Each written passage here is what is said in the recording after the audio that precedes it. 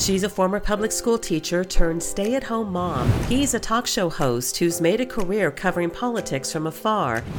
Now, Christine Stegall and her husband Chris have chosen a new path forward for their child in Christian education. Join them as they explore and experience this important alternative in education for the first time. Welcome to Making the Leap. When I was in public schools, if you were a math teacher, you taught math. If you were an economics teacher, you taught economics. History, you taught history. They're not doing that anymore. They're pushing this weird agenda on these kids. That's just strange. It's a total brainwashing thing, and it's got to end. Hey, welcome into this edition of Making the Leap. It's a rare double shot. It's a twofer today, ladies and gentlemen. We got two big names on the show today. You ready for this one? We have Coach Joe Kennedy, and that name may or may not be familiar to you. I bet you remember him once I tell you the story. This is the high school football coach that refused to quit praying. Remember him? I do remember him, absolutely. And he kept praying, and some of his team started to join him in prayer. I think it was at the end zone, maybe at halftime, maybe after the game. I don't remember which, but the school district kept saying, hey, knock it off. Hey, knock it off. Then attorneys got involved, as attorneys do, and then all of a sudden he ends up losing his job. He ends up fighting this thing all the way to the Supreme Court, and what you may forget, because it was exactly the same time that the ruling on abortion and Roe versus Wade came out, the ruling in Joe Kennedy's favor came out right after the ruling Roe was overturned. Yes. Remember that? Oh, I do. It was like, well, that was another twofer, where you don't expect, Well, the whole country caught fire about abortion. Right. And so everybody missed that Joe Kennedy had won a huge religious liberty case. Absolutely. So that sticks out with me. I was thinking about that this weekend when we were watching a football game with our son who's in public school. We were at his school watching, and I turned to you, punched you. I'm like, look at those kids, because they were down on the field. There were probably about six of them kneeling down together, praying, two off to the side. And I think there was a coach leading them, actually, now that there was an adult that stood up. And I was thrilled to see it. And I was thinking about him because right there on the field. Right, just off. I mean, it was pregame. Everyone's there watching. And I just, it's heartwarming to see it. But I was thinking about Joe, just in terms of what he had to go through for that. And then that is luckily something that, at least in our district, can still be done. So we're going to dive right into it. First, my conversation, I should say, we taped it earlier, with Joe Kennedy on his brand new book, out now, called Average Joe. And then right after this conversation, we'll talk with Kevin Sorbo. How about that? I know, it's big shot Hollywood names, actor who had a new film come out last month or so ago. But he and his wife, Sam, as you know, if you're a regular listener to this show, they're big homeschool proponents. So we're going to get into that with Kevin. But first, our conversation with Joe Kennedy. This is one of the cooler stories that you're going to hear, as far as I'm concerned, when it comes to just the average citizen pushing back and winning all the way to the highest court in the Supreme Land. There's perhaps the highest court in the land, I should say. There's perhaps no greater story than that of Coach Joe Kennedy. You may remember his name. If you don't, we're going to get you refamiliarized right now. His brand new book out now called Average Joe. And Joe Kennedy, Coach, we're glad to have you on the show, first of all. Thanks so much for being here today. Hi. It's awesome to be here. I appreciate you guys. I would love for you to just kind of give us the full 30,000-foot view, sort of retell your story for anybody that might not remember it. We covered it extensively, but if for some reason people don't remember your story, would you mind sharing it all over again? Yeah, no problem. Yeah, just average guy, really. I got out of the Marine Corps, and God called me to start coaching, which was really cool. I started coaching at Bremerton High School, and I prayed after every game, win or lose, right there on the 50-yard line. And it went up for 8 years, and the school district never had a problem with it. And then after 8 years, somebody saw what we were doing, gave a compliment. Their lawyers got involved, started an investigation, and the next thing you know, I'm fighting for my life and for my job. They ended up firing me, and we had to sue them and take it all the way to the Supreme Court. We lost 7 times in a row getting up there to the Supreme Court. So it's been a long, long battle.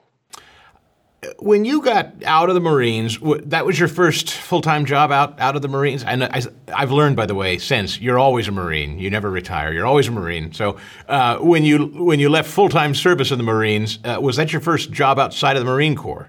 coaching? No, actually, that was my calling. I never knew what a calling was until then. I found my passion and my joy in coaching. I actually worked for the government. I worked for a government job, made good money, but man, I hated that compared to coaching. Coaching was the thing I look forward to every single day. How did you wind up in Bremerton, out in Washington? Well, that's where I was originally born and raised, in Bremerton. I couldn't wait to get out of there. So I spent 17 years trying to get out of Bremerton and then joined the Marine Corps and ended up spending 20 years trying to get back. And that's where my childhood sweetheart was, and all my family. We decided that when we retire, we're going to go back home and give to our community and be part of Bremerton. So did you ever think, I mean, I know you said you wanted to get out when you were a younger man.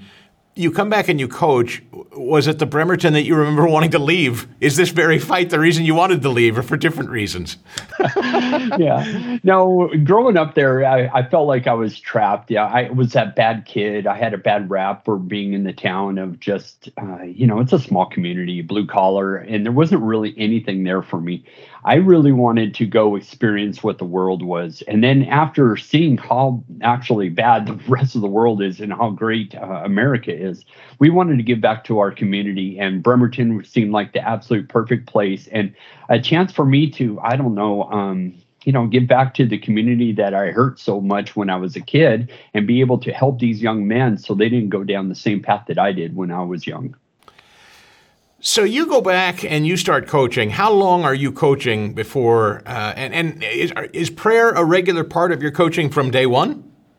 Oh yes, absolutely. When I went after I went to the interview for Bremerton for the actual job, in the middle of the night that weekend, I saw Facing the Giants, and just like in the movie, I know I'm not very original, but just like the movie, I did what the guy did in the movie, Alex Kendrick, and that was giving God the glory after every game, win or lose. And I did that twice a week on Friday nights with the varsity and Monday nights with the junior varsity, every week for 8 years. So that was my thing.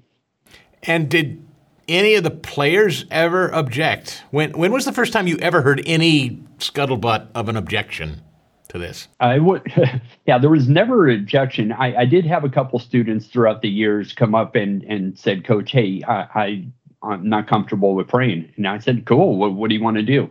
And they said, well, I'll take care of the equipment. I'll keep an eye on anybody else that doesn't join. And they showed great leadership. Those were the guys that I promoted to be my team captains. So nobody ever had a problem with my prayer. There were some that didn't want to join, and that was perfectly fine. This is America. You can do what you want to do. Amen. So just so we're clear, this is an amazing part of the story I didn't know. You promoted the kids who said to you specifically, I don't want to pray. You actually promoted them. Oh, yeah. They show great leadership. Being able to stand up for what you believe in is what leadership's all about.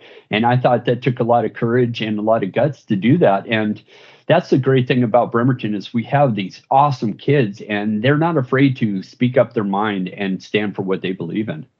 So if everybody's following along as they're listening, Coach Kennedy didn't punish people for not thinking the way he did. He promoted them. That is not the way you were treated, though, Coach.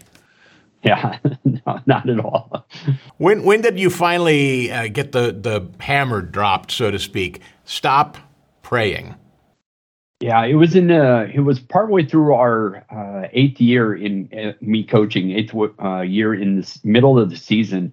I got a warning from the school, said, hey, people are asking about the prayer. And it started out just a big misunderstanding. And then they started taking action against me and gave me letters of direction.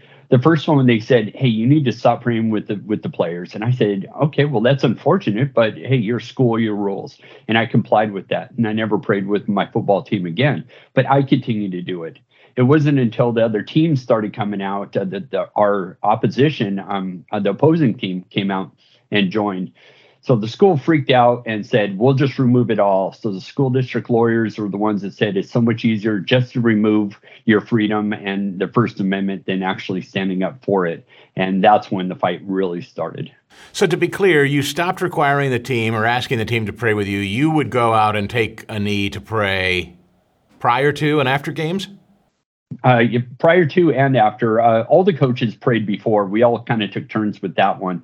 And I never even asked the kids to come out. They asked if they could come out to join me. I didn't want really even to have them to start with, because I'm not great at doing prayers and I didn't know what to say. I'm just thankful for being part of the team and seeing these guys battle. So, yeah, it was after the game is when everything happened. And it was after my team would meet with the other team and we were walking off the field. I would just take a knee for 30 seconds, thank God, and then I would peace out with the rest of my team.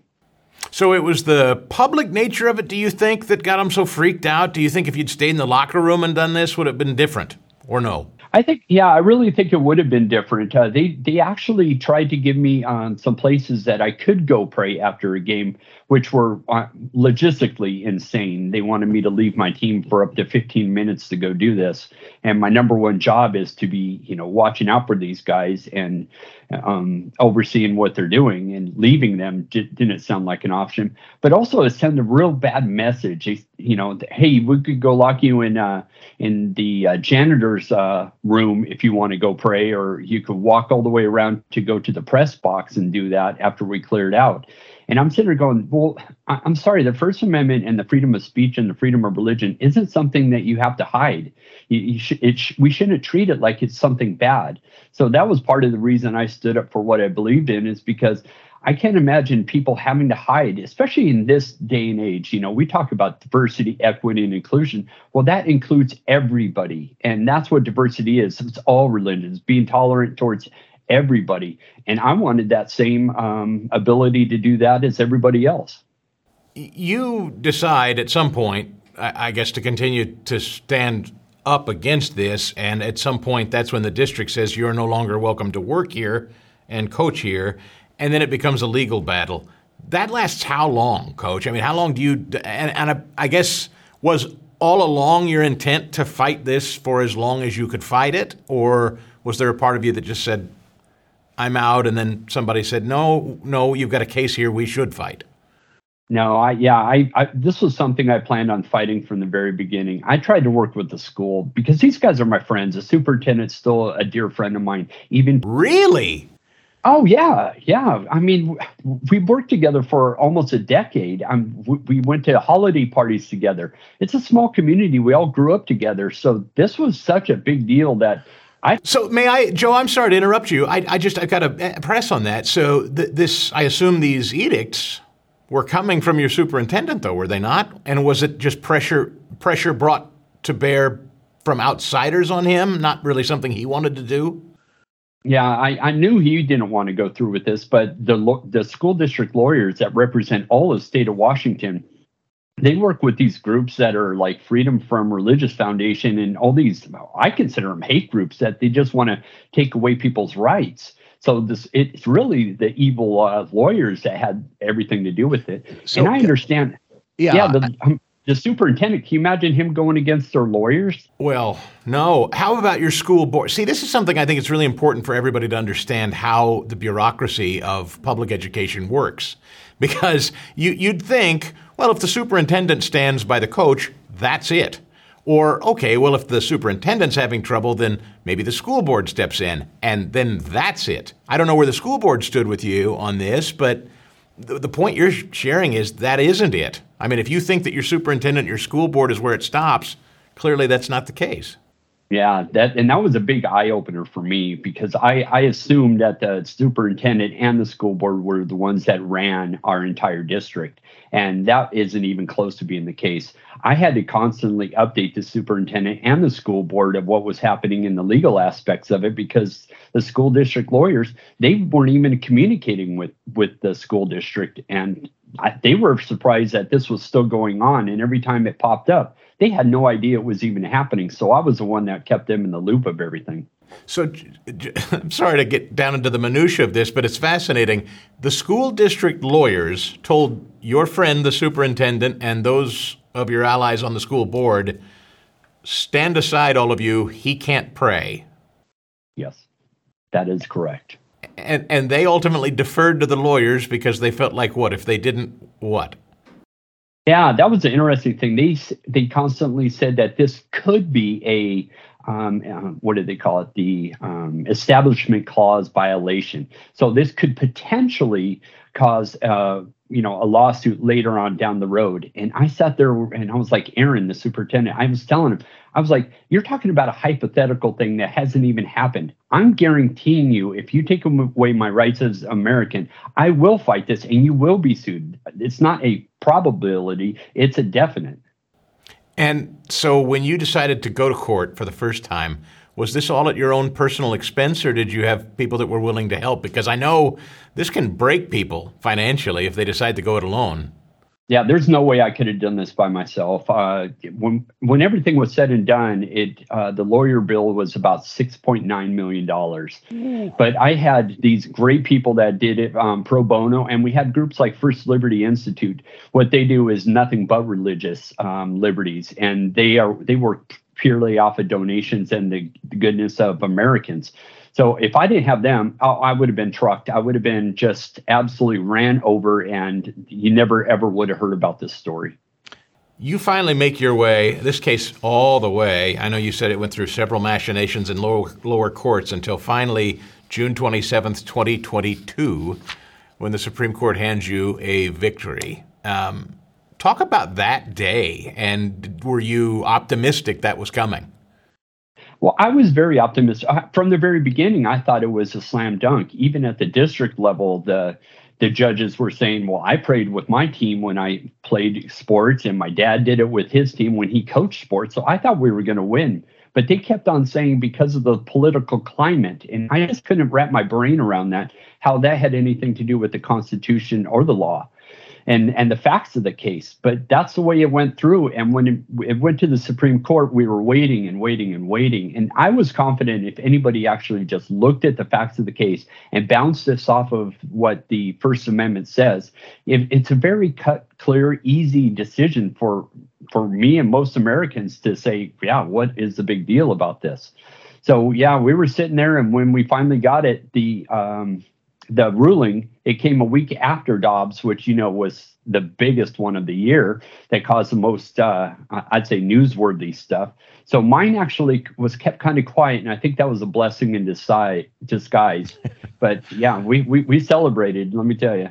Yeah, it's kind of remarkable that a man's freedom of speech, a Marine's freedom of speech, takes a back seat to a case that allows you to kill babies, but that's an editorial comment for another day.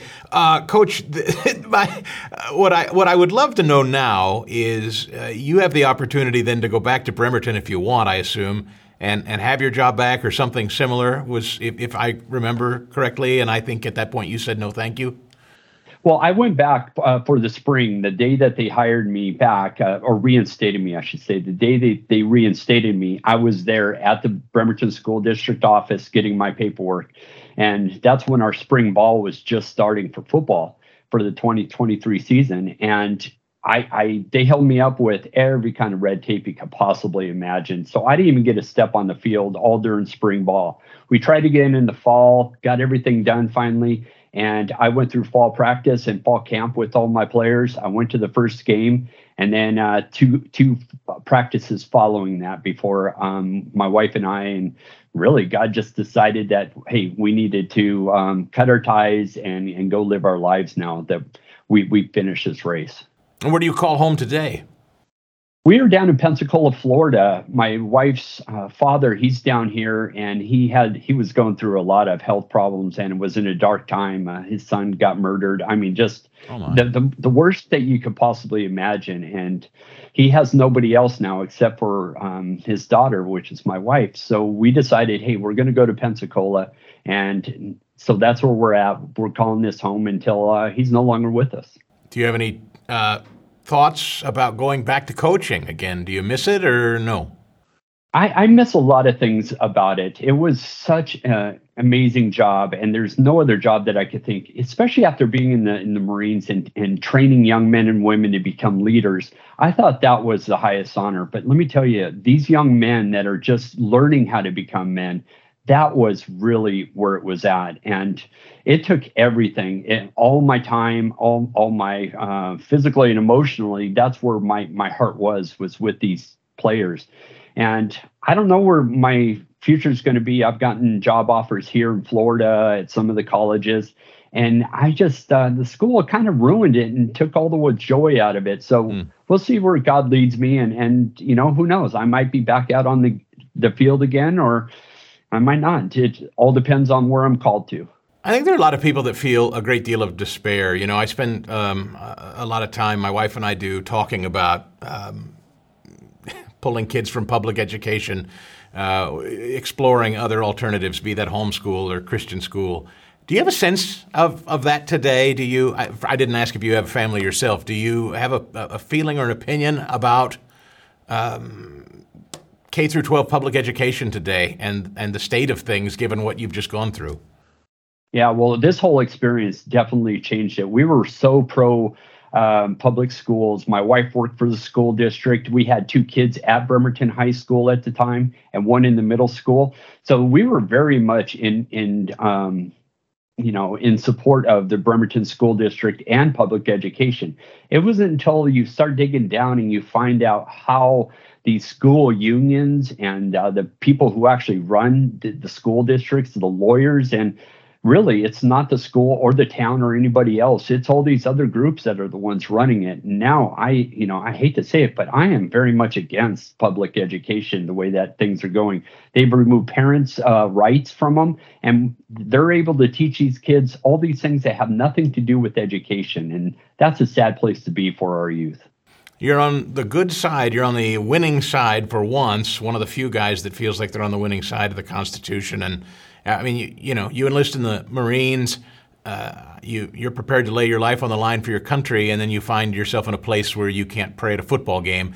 I can't imagine how frustrating and heartsick that must make you. However, the upshot of this story is the system worked as it should, and you had a Supreme Court that stepped in and defended your religious liberty. I hope that's of some positive feeling for you. The whole thing is a terribly negative thing, but I thank God for the Supreme Court, I guess is what I would say. Oh, absolutely. It's good to know that there's still checks and balances here in our society. And one of the great things about it, even though this was tough, and I hope nobody ever has to choose between their job and their faith, this really set a foundation for everybody. We have more religious liberty now than we have in the past 50 years because of this. And that's largely due Americans are just so tired of taking a back seat and stepping down when they know something is wrong and they don't say anything about it and they just let themselves get ran over. People are tired of that and they want to stand up, and they all rallied behind me. And I tell you, it's because of America and the prayers that people did. When we turn to God, amazing things happen. And to Christians who find themselves in similar situations, Joe, I'll close with that question. Maybe some advice from somebody who's been through it at the highest levels. What do you say to people who feel up against the wall a little bit because of their faith? Yeah, stand and fight. You can read it throughout the Bible. It says it's not going to be an easy road, and we're going to, have to fight sometimes. But that's what God's called us to do. He gave us a warrior spirit within us, and we need to stand up for what is right. No longer can we sit back and let things happen. And the way that America is going, we're the last line of defense, and we are the ones that God gave us dominion over this earth. So let's take good care of it. And if they need any help, reach out to these groups like First Liberty or ADF, or even call me, man. I will stand up by anybody and help them stand for what they believe is right and their religious freedoms. I tell you what, man, you planted your flag and you took it all the way to the Supreme Court and you won. And on behalf of all of us who value religious liberty, God bless you, Coach. Thank you so much for what you did. I wish you nothing but blessings in your future, my friend. Thank you so much. And hey, keep fighting a good fight, man. And we need you out there.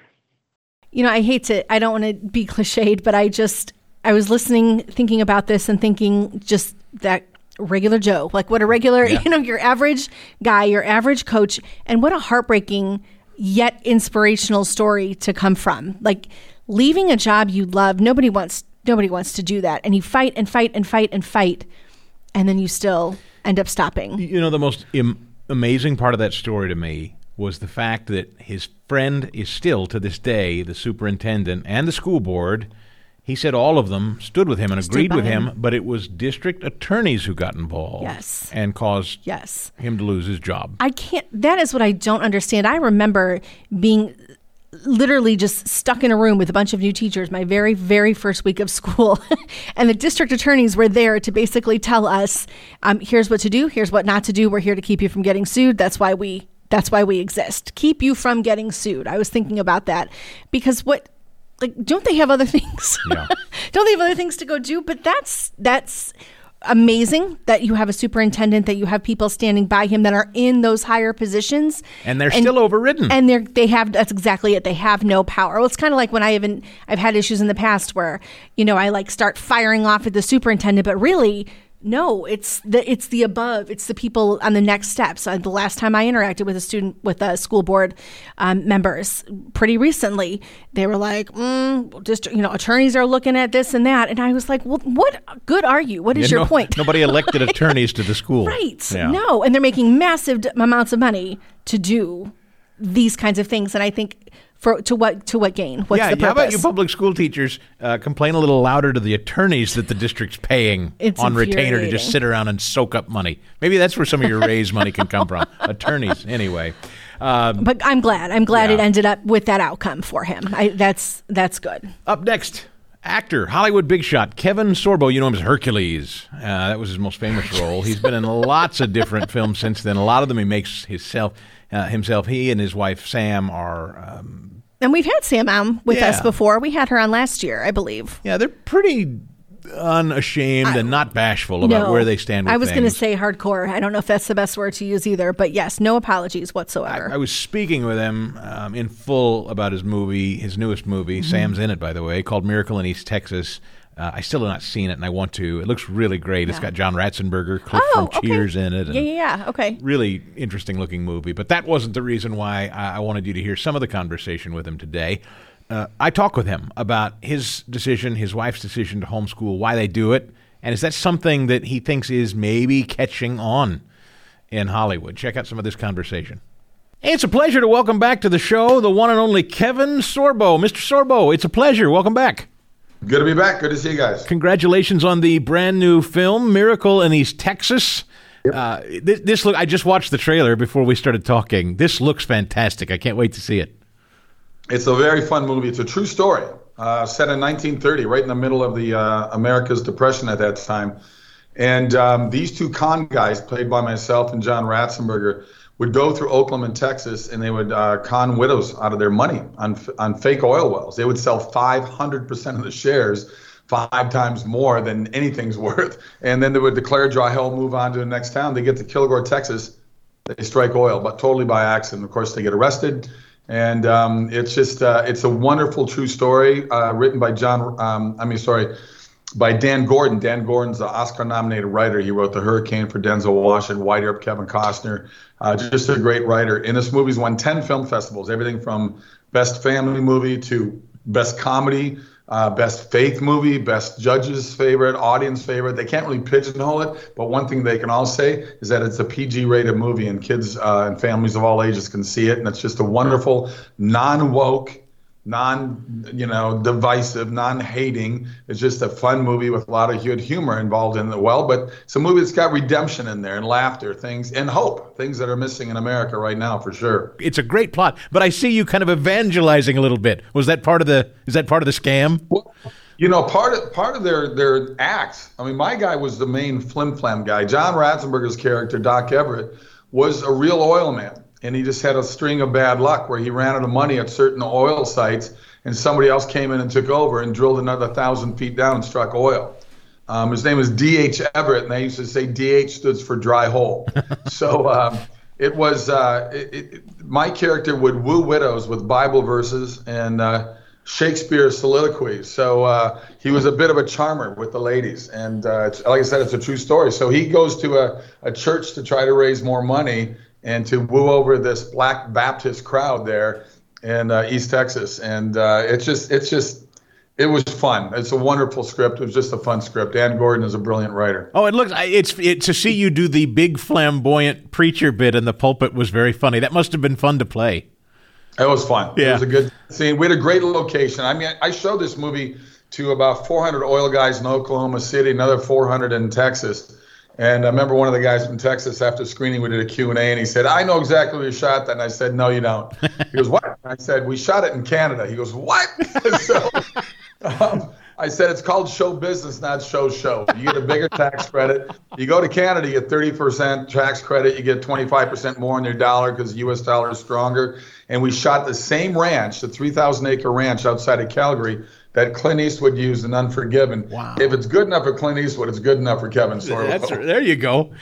Your wife, Sam Sorbo, is also in this film. I don't know how often you work with her or have in the past, but that's always fun, I'm sure. Assuming you guys like working together. Not every spouse likes working with their spouse. I get it. But we have our good fights. But we met on the set of Hercules. I lived in the Hercules 7 years filming that series, which by season 3, the sin of pride, but I got to say it became the most watched TV show in the world in 176 countries. And we met at the end of season 4 on that series. And we've done, my gosh, I think we've been in about 6 or 7 movies together. We had one most recently that was in theaters January and February this year called Left Behind, Rise of the Antichrist, based on the Left Behind books from Jerry Jenkins and Tim LaHaye.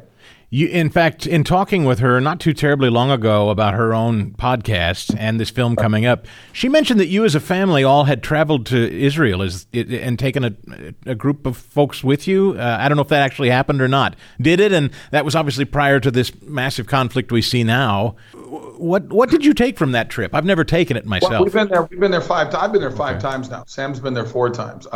We take a group of 80 people every year. Obviously, COVID shut it down for a couple of years. But I take the family with us. Sam and I host it. We were just there in May of this year. That's pretty scary because I read they've been planning this attack for up to 2 years now. And I've shot 2 documentaries there. I have one coming out later next year that I shot in Israel 3 weeks on my own. Sam came along just with me on that trip and the production company out of Houston, Texas. And it's an amazing trip. It's incredibly sad what's going on there right now. Obviously, they're surrounded by all these countries that want to wipe Israel off the face of the map. And every time I've been there, I've never felt threatened. I've never felt in danger, but I would feel that way now, of course. Mm-hmm. And it's too bad because we already had about 30 people signed up for next year's trip next May, but that doesn't look like it's going to happen now, which is unfortunate. Sam has been a passionate advocate for this, but both of you, I know as parents, have valued homeschooling as the option for your kids. Can you speak to that? I know you've said that's kind of Sam's lane, but why you as a dad value that your children have been homeschooled? Well, I see our homeschooling, our public schools are horrible. We're one of the worst in the world. I think we rank around 30th in the world in public education.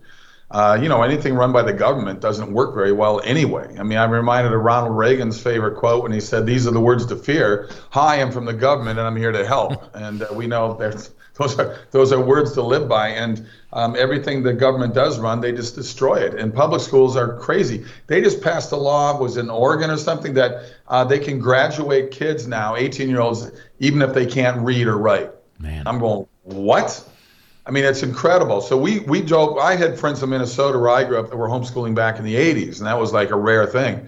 But we jumped on board right away. I think my oldest now is 22. After 2nd grade in public schools with him, we just moved all 3 kids in the homeschooling. And I think one of the blessings of COVID is that 2 million more families are now homeschooling.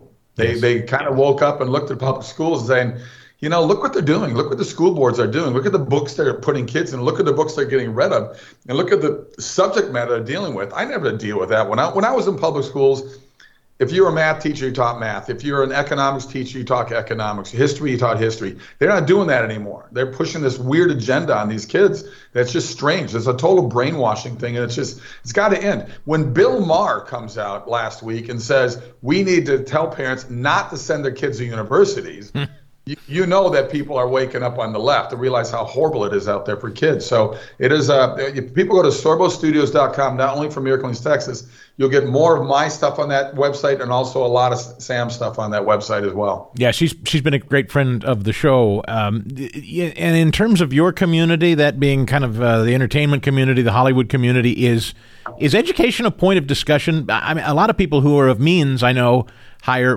private tutors for their kids and often travel with their kids. Sure. It's actually, as a concept, homeschooling is actually not that foreign to people in entertainment with means, is it?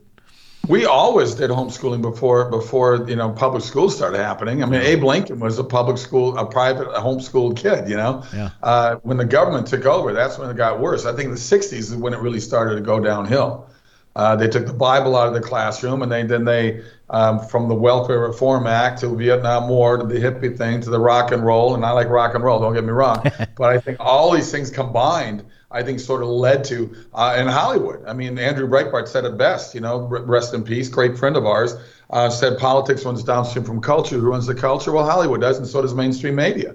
So this constant brainwashing of kids over and over and over again. We look at murder, which I replace from the word abortion, as a common thing to do. These same people on the left want to save a sea turtle egg or save a tree. They'll chain themselves to trees, but to kill a baby is no big deal to them. And so it's really amazing how callous and how really just sort of stigmatized the world has become, and just being so apathetic to the human life. Is the entertainment industry becoming warmer to you and people like you who share your values, or is it still a tremendous hostility? I would think they'd be waking up culturally to seeing the success of films like yours, or no?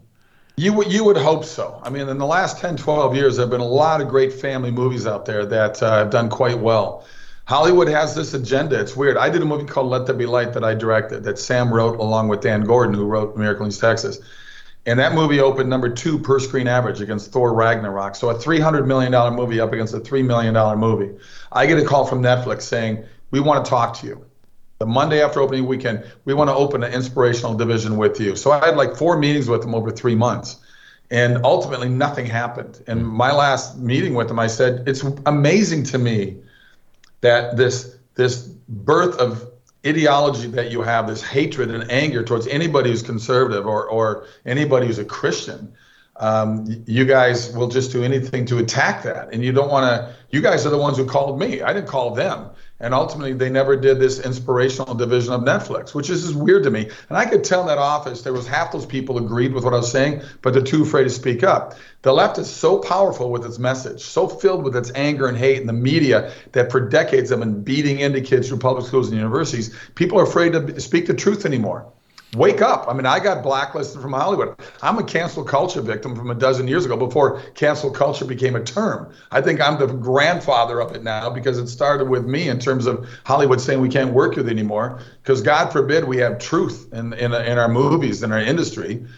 Truth is like kryptonite to the people on the left. I mean, they'd rather live in their lies than live in their hate and their anger. So I'm going to fight back with doing movies that Hollywood used to do. And that's what I'm going to keep on doing, because I enjoy doing movies that have hope in them, that have freedom in them, that have character development, that aren't just filled with 75% visual effects. Because, look, I like a Spider-Man movie too, but you leave the theater going, yeah, I didn't really care about anybody in the movie, but it was kind of a cool roller coaster, right? I mean, it's all visual effects. I like doing movies that Hollywood used to do. Movies that Clint Eastwood is still doing. Yes. You know, movies that have real stories and real character development behind them. Do you think, as I watch, like Turner Classic movies, you see a Mr. Smith Goes to Washington or something like that. I don't know. Maybe you can't or wouldn't feel comfortable speaking for a Jimmy Stewart today.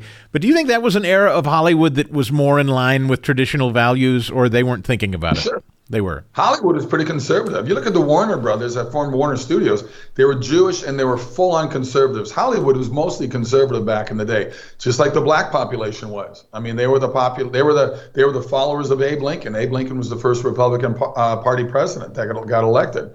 So things, like I said, once again, things changed in the 60s. Martin Luther King was conservative. But when they passed the Welfare Reform Act back in 1964 in the LBJ, they told women in the black culture, look, if you have babies and there's no man in the house, we'll help take care of you. Well, now it's become something they just do. They'll have 6 babies from 6 different guys by the time they're 30 years old just to collect an extra paycheck. I mean, it's a weird way to make a living. It's kind of sad in that way. But the black population prior to that Welfare Reform Act had a much lower divorce rate than the white population did. And now that's just totally switched around. Yeah. Kevin Sorbo, if people want anything to do with any of your projects, past or otherwise, they can go to sorbostudios.com, and most everything of yours is there, right? Everything's up there. Sign up. We keep you up to date. I got 4 of the movies in post-production. I'm about to start a Christmas movie here pretty soon in Texas. And I've got 2 documentaries coming out. I've been doing a lot of documentaries over the last 7 years, and these are wonderful, wonderful true story documentaries. Man, a rolling rock gathers no moss. You don't stop, man. That's impressive. It's been busy. Kevin Sorbo, my best to your wife, Sam. Thanks a lot for your time today. Thank you. Appreciate it, guys. I listen to that. I kind of kept I think it's my little tiny social liberal piece in there where your I'm like, PC? ooh, yeah. Your PC alarm went off on that? PC days, yeah, where I'm like, oh, what did he just say? But I applaud it. Like, right, it's still a little bit uncommon sometimes to hear somebody just sort of lay out everything like that who's stemming from a Hollywood connection. I know he would not label himself that, but that's an unabashed Well, he doesn't opinion. apologize, right? Yeah, No. and he said that Netflix was real close. They saw what was special about the eyes and the Yes. audience for his work, and they were about to sign him, and then didn't. politics. You know, there over. is a network. I think it's called PureFlix, and I think I have done the free subscription. Try it out for a little bit, and it's sort of that antithesis of Netflix. And every time Netflix comes out with something crazy, like, whatever the last one was, Satan impregnating some teenage girl for whatever that show was. That was legit. I'm not making it up. That was a Netflix thing. There's always this surge in people promoting PureFlix. Invest in this, do this. And to be fair, those movies are far more wholesome, sounding like what he is trying to do in real stories. That was really, it wasn't even wholesome.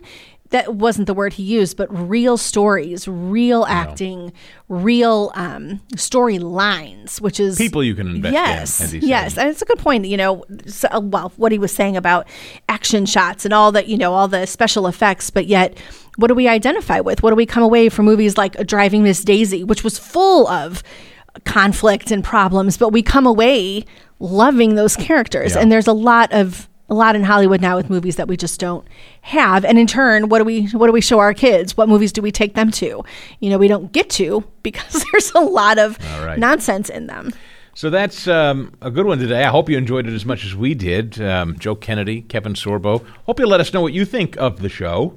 Leave us a 5-star review, we hope, at Apple Podcast or Spotify, if that's where you listen. A written review is always helpful and very appreciated. And stay in touch with us, too, on social media. You can email us. If you think there are any guests or subjects that we haven't covered that you'd like to see covered on Making the Leap, reach out to us. Reach out to us. Notes are down below. We'd always love to hear from you. And as always, we'll see you next week. Making the Leap is a podcast presentation courtesy of the Herzog Foundation. Please rate and comment on the show, as well as subscribe so you never miss an episode. And we'll see you next time on Making the Leap.